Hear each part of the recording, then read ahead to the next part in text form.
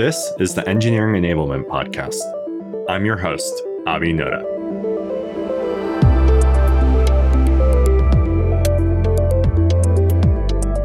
In this episode, I speak with Willie Yao, who's currently the head of infrastructure at Notion. Before joining Notion, Willie worked at Airbnb for 8 years as the company grew from 80 to thousands of engineers. In this episode, we cover a broad swath of topics, including how developer experience became a priority at Airbnb, the challenges of both monoliths and services, and examples of what it looks like to adopt and embrace a customer-first mindset from both Notion and Airbnb. All right. Well, it's great to have you on the show today, Willie. I'm really excited to dive in. Yeah, absolutely. Really excited to be here. Thank you for the invite. Yeah. Well, there's so much to talk about today. I'd like to start off with hearing a little bit about your experience at Airbnb and then kind of loop it back to what you're doing at Notion currently. And as I understand it, you spent 8 years in various roles, projects, leading infra at Airbnb.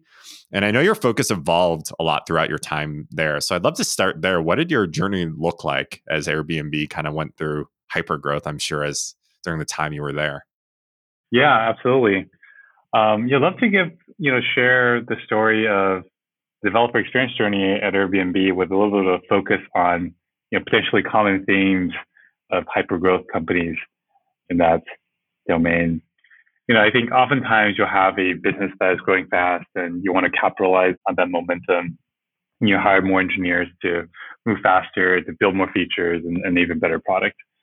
And I think a lot of companies at this stage often lack the experience in headcount planning, which is pretty normal.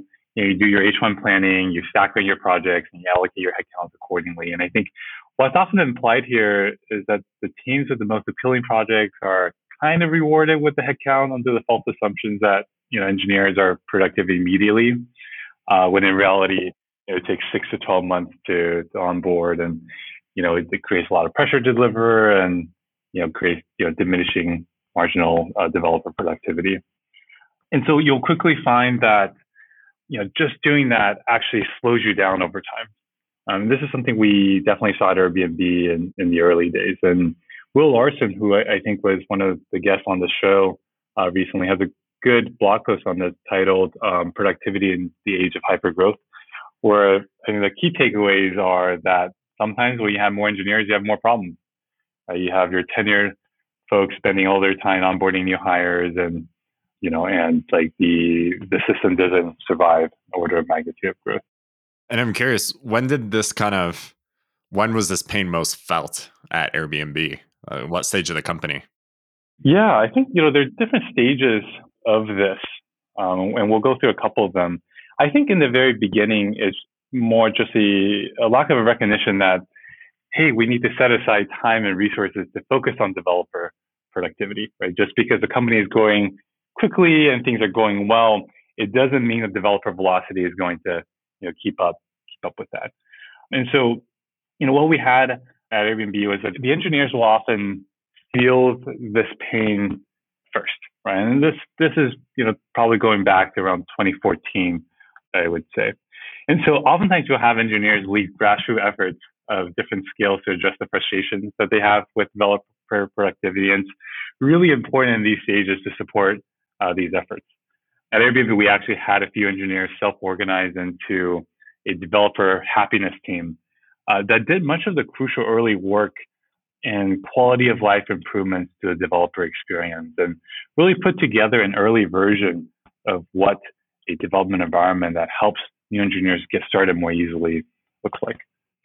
But then, even with these grassroots efforts, things like releases often still get to a place where the developer frustration accumulates beyond just paper cuts. And this is a very obvious place where people will feel that they aren't productive, right? Because it's common to say, hey, we have twice the number of engineers now, but why aren't we, shipping twice as much?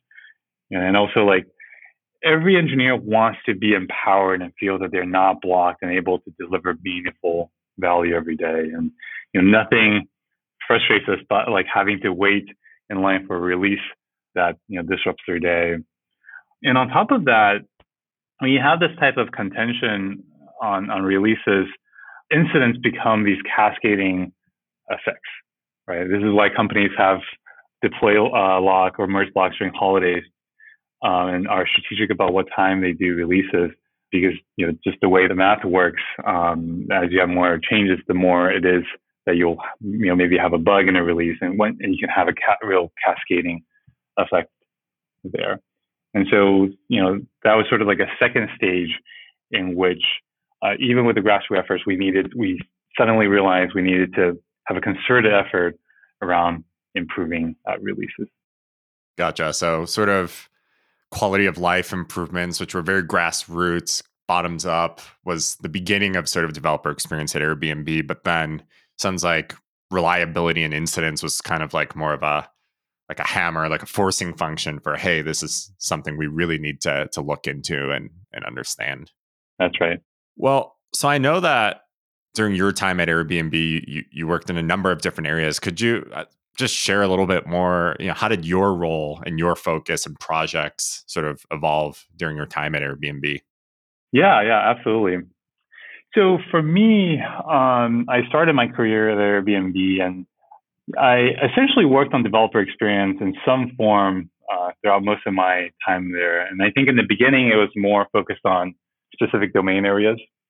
So I was very fascinated about the observability space, right? And that ended up, I think, being an important piece. And we can talk about this more a little bit later. But one of the strategies that Airbnb took was to break its monolith into more services, which had a lot of good benefits, but also a lot of good challenges we can talk about later. But one of the things you really need in that is a good observability stack.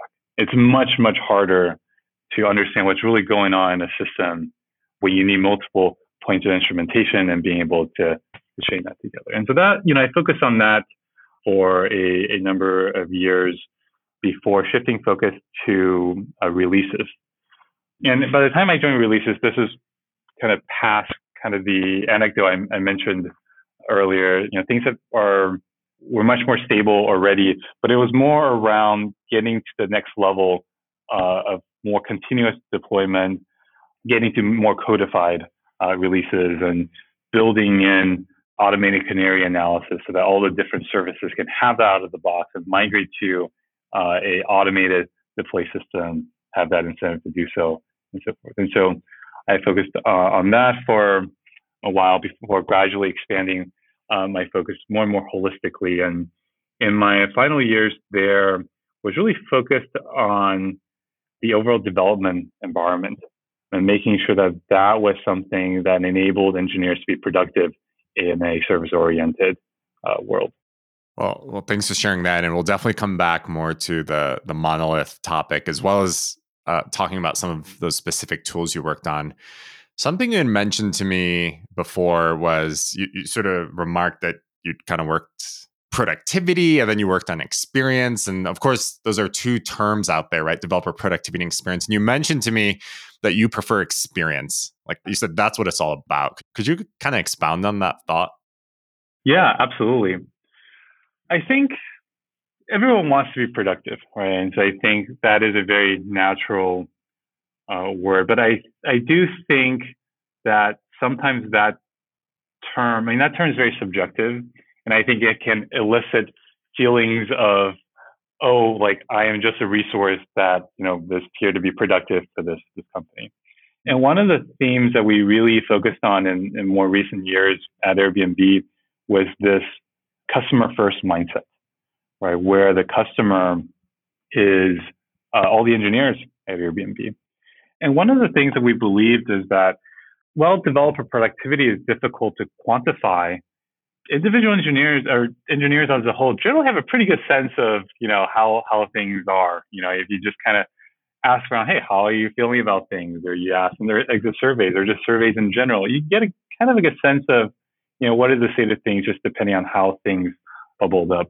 And so I really prefer the term developer experience because if you have a really good experience, you're really empowered and motivated to build great things. Whereas like productivity is this really subjective, obviously experience is subjective as well, but it's coming from the perspective of the engineers. That's something we really like. And we think that sends the right messaging around how we're here to really empower you to be successful. I love that. And of course, definitely agree with that. I want to double click on that sort of customer first. I've heard you mention that a few times, this importance of listening to customers. At Airbnb's scale and with the number of, I'm sure, different pockets of the company and different tools, like practically speaking, and you mentioned surveys, I'd love to know more about that too. But like, how did you be customer first at Airbnb internally? Yeah, that's a great question. So before I answer that, maybe let me set a little bit of context in terms of where that focus came from. And so I think where we left off the story was probably around maybe 2016, 17 earlier. And we fast forward a couple of years. By the beginning of 2020, Airbnb had a fairly service-oriented architecture, a very service-oriented architecture, approaching around 500 different services. And it became really apparent that it's really hard to be productive because it was difficult to develop and test effectively across so many dependencies. And in 2020, we had a new director of engineering join for developer platform, and we were in the midst of the struggle. And I'm sure she had many conversations with folks and really took a look at the problem. And she really introduced this theme of developer first. It was kind of a banner that was repeated over and over again in different all hands at different levels. And what it really is about is a mindset. The mindset that our core purpose here is to deliver customer value. So you kind of take Amazon's customer obsession, but your customer is the engineering team. And you build a culture around celebrating your customers and celebrating the value that you can provide for them.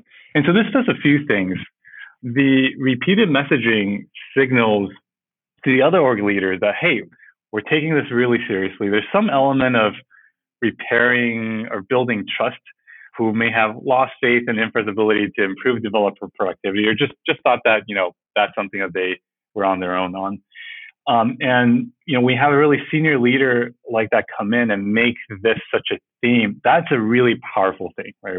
People really look to that leadership.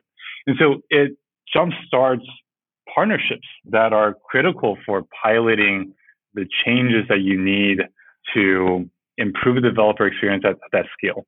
Because once you're beyond a certain scale, no change comes easily. Almost every single change comes with some level of migration of some sort. And so you really need that buy-in, right? And so having that set of pilot customers, closes that loop, builds that feedback loop, helps you build momentum, and gives you evangelists on different product teams.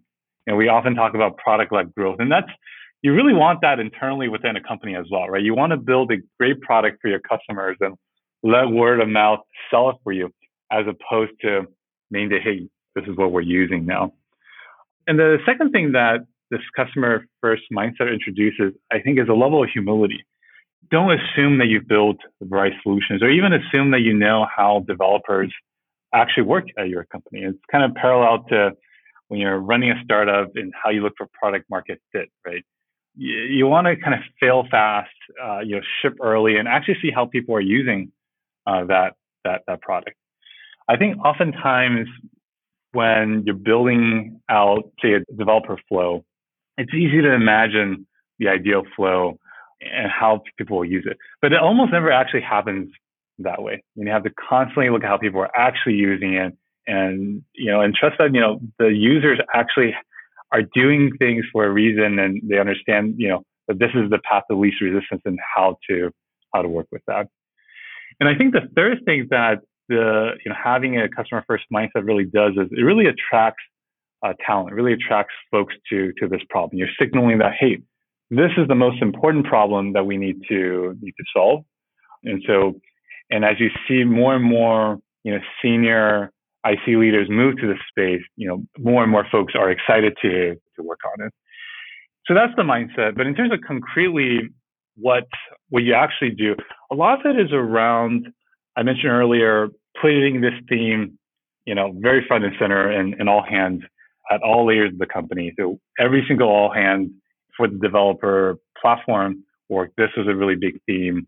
We brought customers' stories, we celebrated their success really shared our progress.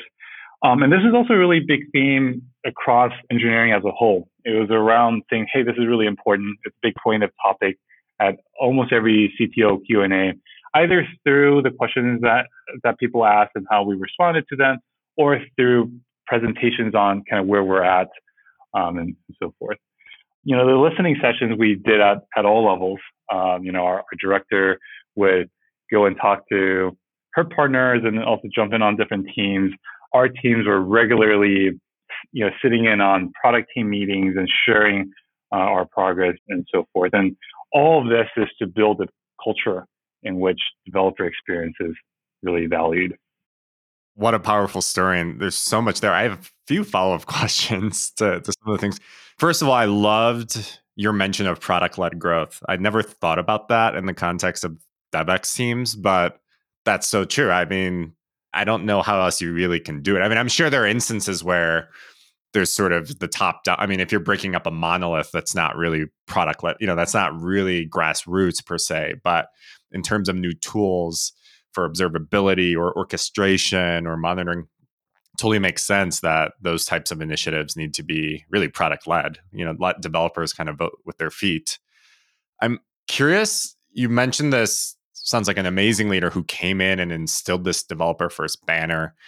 I'm curious, was it up to your group, like the infra group, to really propagate this? Or was this really, and you kind of touched on it by mentioning it was captured in all hands, but I'm curious, was this developer first a message being really, or pillar being championed at the C level as well? Or was it really just your group kind of shouting it into the rest of the company? Yeah. No, that's a good question. Oh, it was absolutely championed at the C level. In fact, so this director, her name is Kamini, by the way. You can easily look her up on LinkedIn. She joined as the director of a developer platform, focusing on developer experience. And one of the things that I was really excited about that happened after I left was that she actually was promoted to be one of Airbnb's first VP of engineering, overseeing all of infrastructure. I don't know the details of that story, but I think it's clear that developer experience is really important for Airbnb at this stage. And I know that Airbnb CTO have a lot of trust in Kamini as a leader. And so this message of customer first, and then the work that we were actually doing as a result of that, is one of the most important and most visible initiatives at Airbnb. We have this collection of initiatives called Tech Stack 2.0. And this piece internally is called AirDev, is really focused on really up-leveling and reimagining what that developer experience looks like, what that developer environment looks like. Yeah, that's so inspiring. Just, I meet so many companies that don't yet have that C. I'm sure you've heard some of our past podcast episodes with folks who are really trying to build a DevEx function or pillar from the bottoms up without that C-level support. So it sounds like you guys were able to sort of establish that support and then sort of ride the wind in your sail, so to speak, and have success. Yeah, absolutely. But I think that, part of the reason why that came together in recent years actually hasn't been because it was so painful. There's an interest rate, to tech debts that you take on. I think for many years, our investment in it was, I think, under what the interest rate was. And I think it grew to a level where it became very visible that it was difficult to be productive. And, all systems have kind of an ability to self-correct. Sometimes it takes a little bit longer.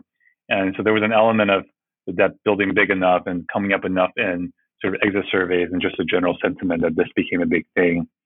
But it is really great that, leaders at Airbnb recognize that and, shifts were made to make this such a big focus. Yeah, I want to stay on that topic because I've mentioned this to you before. I used to work with some folks at Airbnb, and at one point I had heard from them that developer experience was a big concern for the company, and that it was specifically top of mind for the CTO because it was identified as a top source of developers leaving the company. So I'm curious, while you were working in infra, were you also sort of hearing about the attrition problem related to developer experience? Was it just rumors? No, no, absolutely. I mean, this is well known throughout the company as a point of frustration. One thing I would say though is Airbnb actually has great retention, almost too good, honestly, to some extent. I was there for 8 years, and some of my best friends from the very beginning are which is I think incredible in this industry. But I think for the folks who did leave, this was one of the commonly cited reasons for departure, and I do think that people vote with their feet, and that did lead to changes and the importance of investing in this. And I think one of the challenges we had for many years was attracting very senior folks who want to work on this. I think a lot of times on the infrastructure side, you have very experienced engineers who want to work on sort of like really hard technical problems that were more purely technical, which I think speaks to the challenge that people want to solve, and also not necessarily wanting to have to navigate organizational challenges as well. And also like challenges like developer experience doesn't necessarily have a right answer. So I think that can be really challenging to navigate. And so it took alignment at very senior levels to say, no, this is a really big focus. We're going to advocate to bring some of our most experienced folks to this problem. Tell them, hey, look, this is the thing that we really need to solve. And then from there, you kind of really build the momentum around it. And when we did that, that was actually a huge moment because we had teams that have been trying to work on, improving the developer environment, specifically Airbnb, for quite some time. And it was a big moment to have, folks that they really looked up to with a lot of experience were able to really help advocate for the work that was already being done. Yeah, that's, again, inspiring to hear. And I'm just personally curious, what, as someone who was there during this time, I mean, was this like, how did this become sort of like, was it a lot of just kind of grumbling across the company and some attrition here, then, manager here mentions it to director here, and then CTO here? Like, how did, if you're at another company that's sort of in this earlier phases of the interest on that tech debt accruing, what's the right way for the scale to tip? Yeah, no, that's a good question. And I think this maybe goes to some of the lessons that I took away from my time there. And one of the things is to start early on developer experience. And that's one of the lessons that I took to Notion, and we can talk about that in a little bit. But it's important to start early because at the earlier phases, the amount of investment that you need to make bigger changes is much lower. You don't start incurring both organizational and technical debt, right? Because like once you lose trust on the ability to work on this, either with other engineering teams or even within the infrastructure team, or hey, do our leaders care about this? Once you have that, you also have an organizational debt to build up on top of that. And so I think it's really important to get started early and say that, hey, this is something we want to build a culture around. And one of the ways I think about this, has to do with your confidence in your business, because I do think it is probably possible to get started too early, right? If you don't quite have product market fit yet, that's maybe not the right focus, right? But if your company is in a very fortunate position of having very strong product market fit and you have visibility into that growth far out, then it's a sign of confidence to say, okay, well, we should be planning for that future and investing in this today. And I think, I don't know what the counterfactual could have been, but I think for a long time, I felt like we were constantly trying to pay off that initial debt of the early days where we were too reliant on grassroots efforts instead of really, putting a focus on this. And I think, really listening and, that having that customer first mindset, I think is always really important. And so, mentioned quite a bit about that already. But I think the third bit is around being intentional about your architecture. That's really difficult to get right. Airbnb embarked on this journey of moving to a service-oriented architecture because challenges in the developer experience, where it was difficult for everyone to be working on one monolith. The challenge is that with more services, you come with different types of problems. And for example, in storage, more teams need to understand how to capacity plan, or otherwise you have a centralized storage team that's overwhelmed. You have to invest a lot in observability.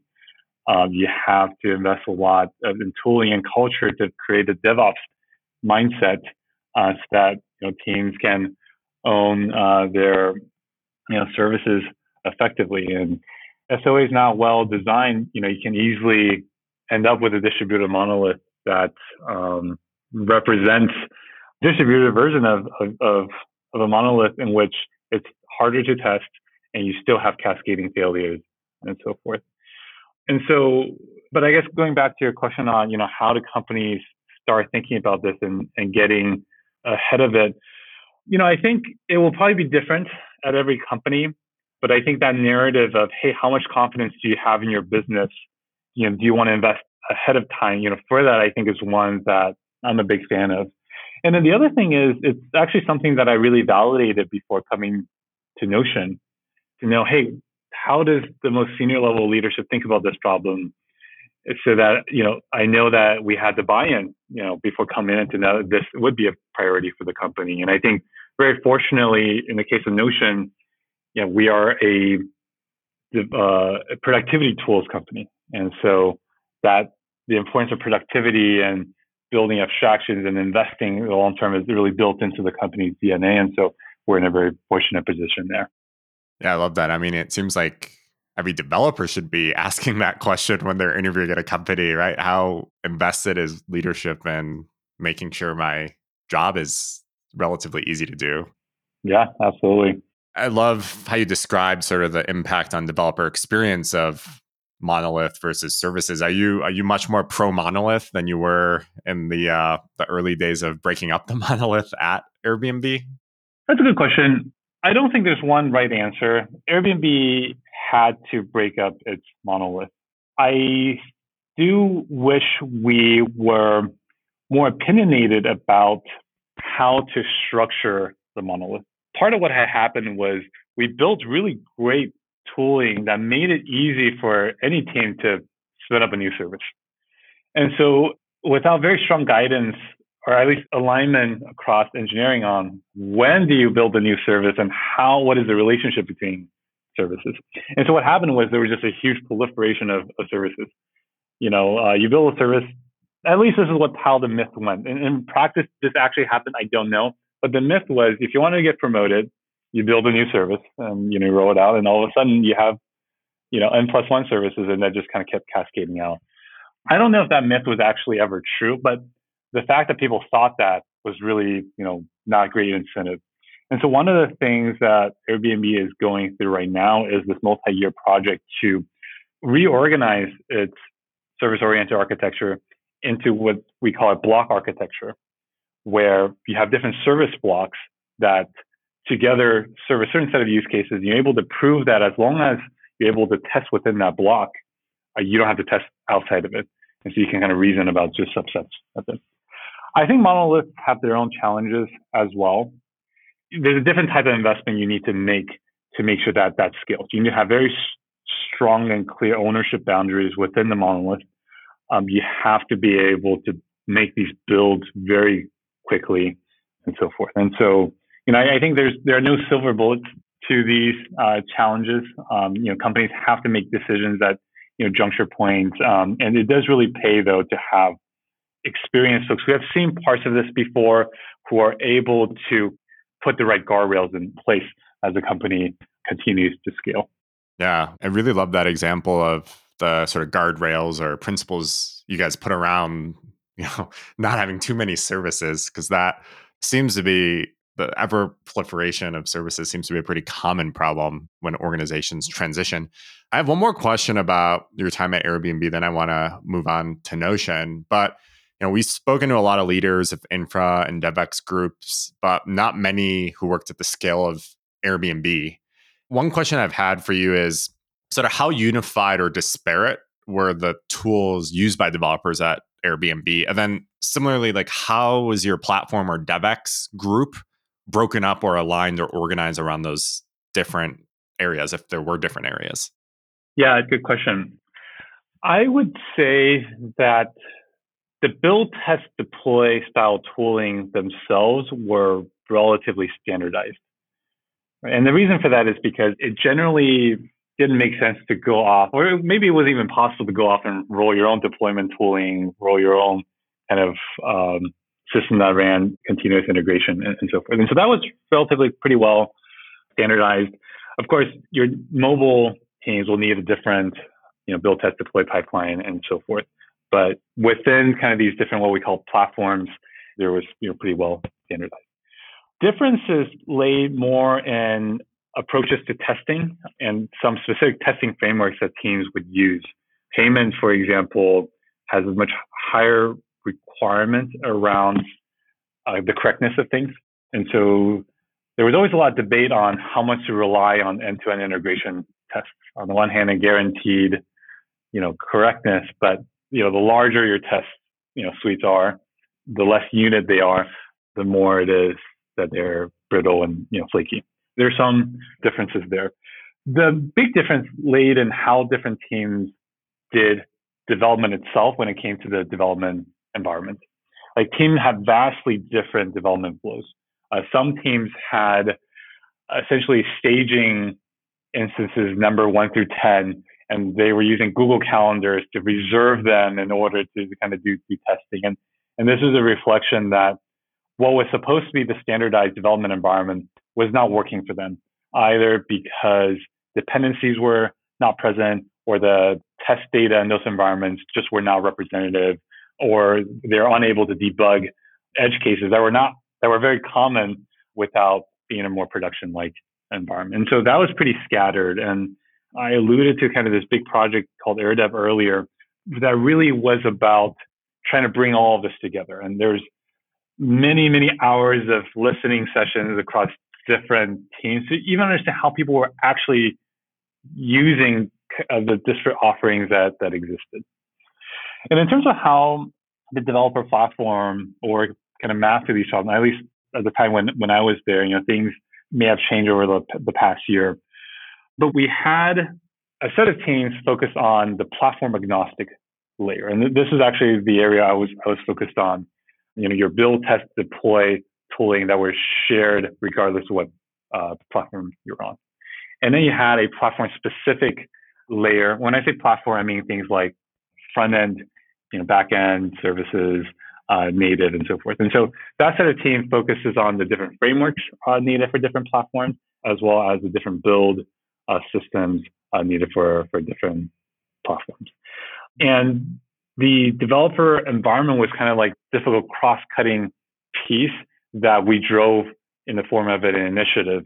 And over time, we pulled more and more teams into this initiative so that really was like the central focus, because we considered the most important piece to up-level the developer experience at Airbnb.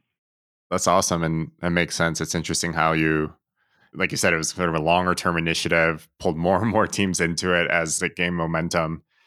I'd love to pivot though and talk about, you joined Notion fairly recently. I know when we first spoke, you said there were around 130 engineers, expecting to grow a lot. And I think when you joined, they were at that point where they were sort of recognizing that each incremental engineer was sort of becoming less incrementally productive. Tell me more about sort of the impetus for them bringing you on and making this investment and focusing in this area. Yeah, makes sense. Before I dive into that, I'd love to maybe kind of just make sure your listeners have some familiarity with Notion. So at Notion, our mission is to make it possible for every business and person to tailor software to their problems so that the world can be better at solving its problems. Today, software is the basis for most of the tools that we use in our personal and professional lives, but most people don't have the ability to build their own software tools. And so we're really passionate about providing a kit of Legos that give anyone the power to design the tools that they need, whether they are a startup founder, a content creator, small business owner, or just students taking notes in a class or just planning, vacation. And in the last couple of years, we've grown quite a bit in popularity among startups, students, and creators, and generally anyone looking for an all-in-one collaboration or life organization tool. Right? And so I was really, passionate about kind of this mission, and so that brought me over to Notion. And when I started talking to them, they were really looking more for just a manager of the infrastructure space. Infrastructure at the time was just one team, and they were really interested in the experience that I had at Airbnb to be able to have a sense of, what will happen, over the next couple of years and what to anticipate. And I would not say that the focus on developer experience was one that had already existed, at least at kind of at this level. It was seen as potentially an important investment, but kind of all the ingredients were there. And so it was one of the things that I really pushed for once joining, making sure there was a team dedicated to this, making sure that there was someone advocating for it and creating sessions to bring us closer to our customers. And in terms of Notion sort of timing, you mentioned earlier, start early. Is Notion early? Are they late? Are they right on time? What's your observation? Yeah, that's a good question. It's never possible to tell in the moment. It's something that I'm excited to look back on and learn from, the things that hopefully we got right and the new mistakes that we'll make along the way. And I think that's part of the fun of these journeys, right? Like when I look back at our time at Airbnb, there were many challenges along the way, but there's always an appreciation for at different stages, folks made the best possible decisions that they could have, with the resources that they had at that time. Right? And it's all just a part of company building, organization building, infrastructure building. I do think we're starting, compared to what I thought, I do think we're starting much earlier. So that's something I'm really, really excited about. You mentioned to me, so developer experience is sort of a new function, a new practice, a new thing at Notion. And you mentioned to me you're really working on building that culture or the passion for that kind of work within Notion. So what are you doing to do that, achieve that? So the first thing is just around, I mentioned earlier, kind of seeding a team in this area. One of my observations is that there are problems everywhere to solve, and everything is always harder than it first meets the eye. And so if you have someone focusing on an area, they will find problems in that area. And so you have to be somewhat strategic about where you place your seeds, because once you seed it, that will tend to grow maybe faster in areas that you haven't seeded. And so part of that was just making sure that was a set of seeds that we planted in the developer experience area.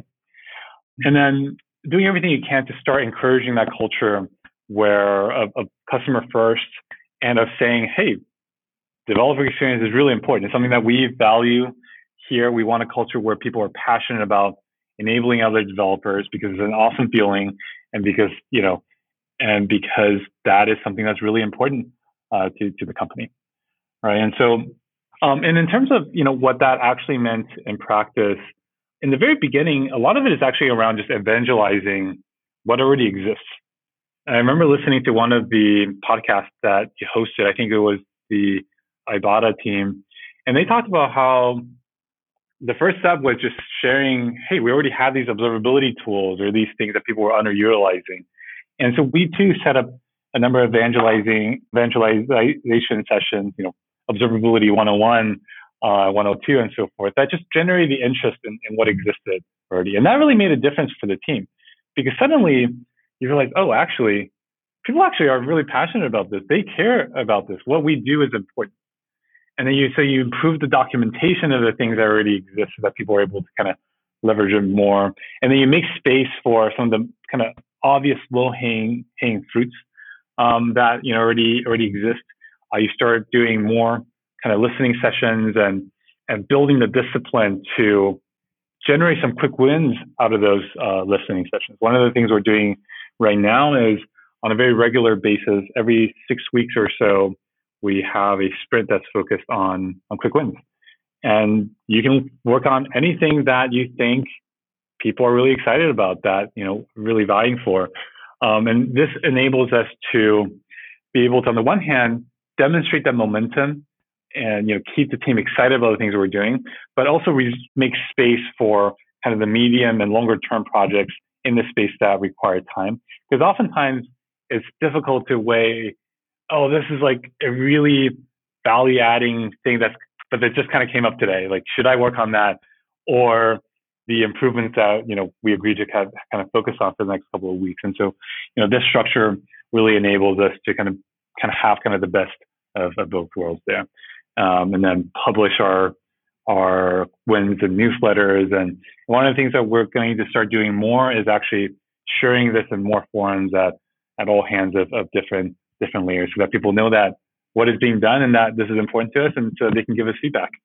Well, I love that. Sounds like your developer experience journey is off to a great start there.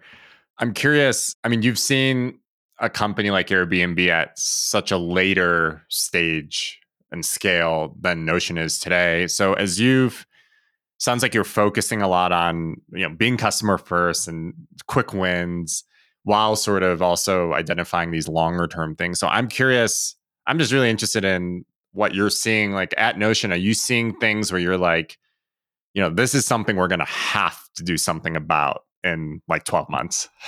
I'm curious, what are those types of things you might be seeing that are around the corner, but not maybe things to focus on quite yet? Yeah, that's a good question.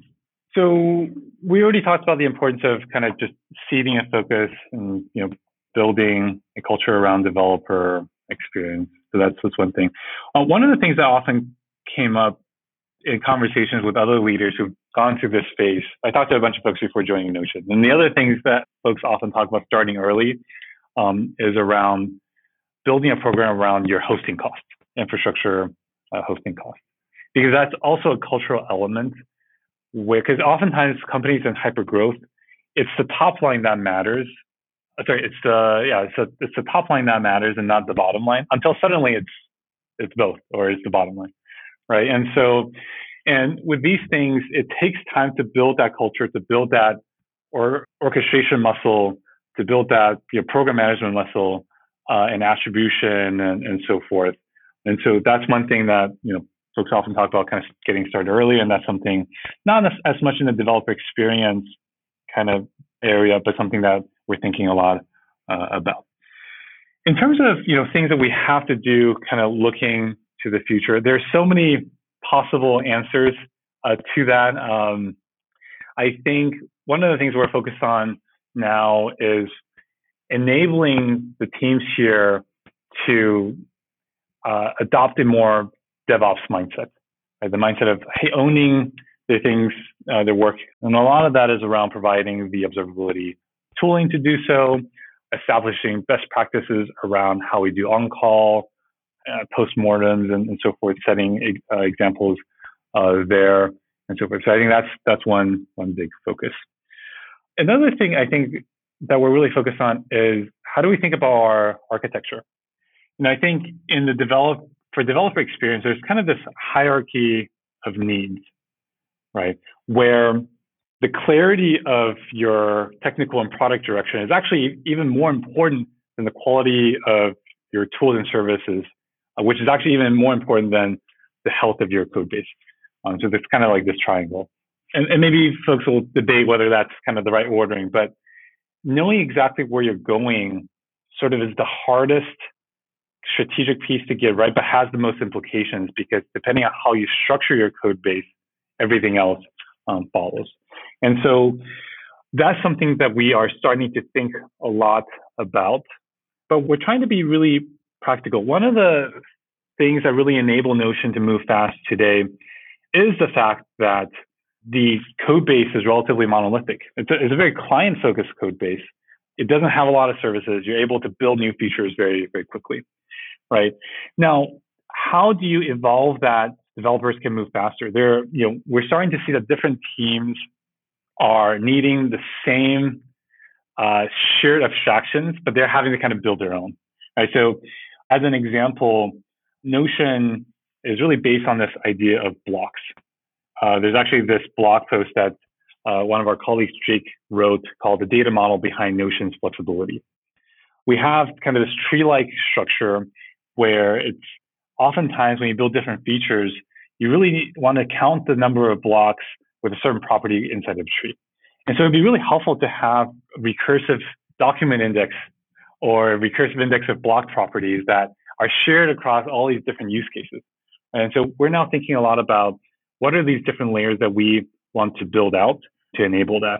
And then eventually over time, thinking about how we want to architect Notion so that new engineers only have to think about a subset of the code base as opposed to their entirety, but approaching this in a more incremental way, first focusing on the layers that we know we already need to have today.